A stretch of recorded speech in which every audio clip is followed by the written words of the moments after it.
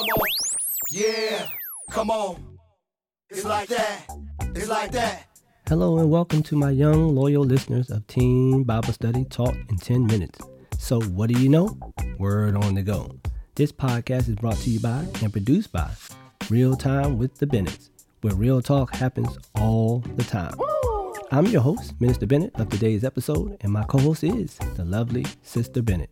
This week, we are beginning a new series, all in a life of commitment. Seek God. Seeking God is not something we do casually or only when we feel like it. A full commitment to Christ means we intentionally and continually seek after God and the things of God. As we deepen our walk in commitment to Christ, it only deepens our desire to seek Him, to know Him, and to please Him. In this week's episode, we will be discussing Christ's commitment to us as teens according to God's Word. Yeah. That's right. Come on. In this week's lesson, we're going to take things up a notch. We're going to talk about Christ and commitment. I'm not sure you could talk about one without talking about the other. So let's get right down into it. The world and the biblical meaning of Christ and commitment. The world says the state or quality of being dedicated to a cause or activity, etc. We can find this biblical meaning of Christ and commitment in John 3:16. For God so loved the world that He gave His one and only Son, that whoever believes in Him shall not perish but have eternal life. I want to let that settle in a little bit. No one can question Jesus' commitment to a sinner like you and me. They made Him carry His own cross to His impending death. Let's pause there for a moment. Jesus was tormented. Jesus was spat on. Jesus was talked about. Jesus was disowned by those who followed and knew exactly who He was and all that He had done for those in need. Despite this, Jesus stayed committed to the job His Father called Him to. What job is that? To be a living sacrifice, to be the substitute for people who are ashamed of Him. Yes, one of His trusted homeboys denied Him knowing this 3 times. What did Jesus do about this? Jesus' bro carried Jesus like he was a vagrant, a bum, and someone not worthy of their friendship. All right, I never said what Jesus did as a result of the heartbreaking betrayal of His ride and die boy, Peter. Jesus stayed committed to saving sinners like us. That's what He did. Why, you ask? Jesus' life was lived to be the perfect example of the life of a committed Christian. Won't He do it? Didn't He do it? And as my young loyal listeners would say, He did that. We also can find this in John 15:13. Greater love has no one than this, to lay down one's life for one's friend. I know I spoke about this scripture in an earlier episode, and it fits perfectly in this lesson as well. This verse is the very definition of being committed to someone. Many of you would probably die for your mom, your dad, and maybe even your brother or sister. But I can say with confidence that none of you would die for a friend. Jesus' statement above embodies the very essence of 2 significant facts: true love for someone other than yourself and valuing someone's life above your own. Did you get that Jesus would die for a friend? That's love. That's God's love. That I'm committed to seeing you live a life committed to God love. Let's look at Romans 5:8. And it couldn't have said it better. He, being God, loved us while we were sinners. I need you to get that now. God loved us knowing that we were going to be sinners. Jesus took a chance on us despite our sin nature, with the hopes that we would one day accept His commitment and sacrifice as an invitation into the family of God's believers. And with that, my loyal listeners, we will take a quick break. Don't go nowhere. We'll be right back. We're back live in P&T Podcast Studio to pick up where we left off after that short break. We're going to talk about some practical ways Christ demonstrated His commitment to us. Let's read Ephesians 1:3. Praise be to God and Father of our Lord Jesus Christ, who has blessed us in the heavenly realms with every spiritual blessing in Christ. Here are a few things Jesus' sacrifice did for us and showed His undying commitment to us. Number 1, He chose us. We didn't get a chance to choose God or Jesus. God made a decision before we were born that our lives were worth saving, that we are far too precious to let the devil have us.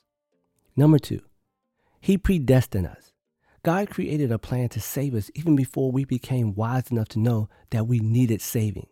If left to our own devices, we would go unsaved and headed to a death and destruction with a one-way ticket in our hand stamped priority transfer to hell.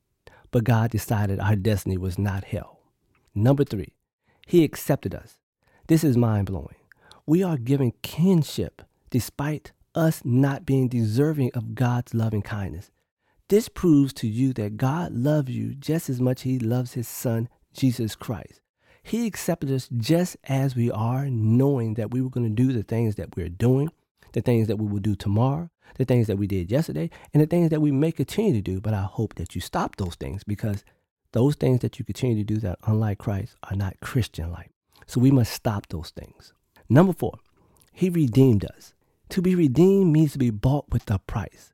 The price was very steep, and Jesus was willing to pay it with his life that we would live. I want you to get that. I want you to make sure you protect Jesus' investment for and in you until you meet him again in heaven. And number 5, and there's certainly many more, he sealed us. God stamped us by giving us the Holy Spirit. God gave us his Holy Spirit to ensure that we would make the proper decisions and make good and positive life choices after you are saved by Jesus' death and payment of sin.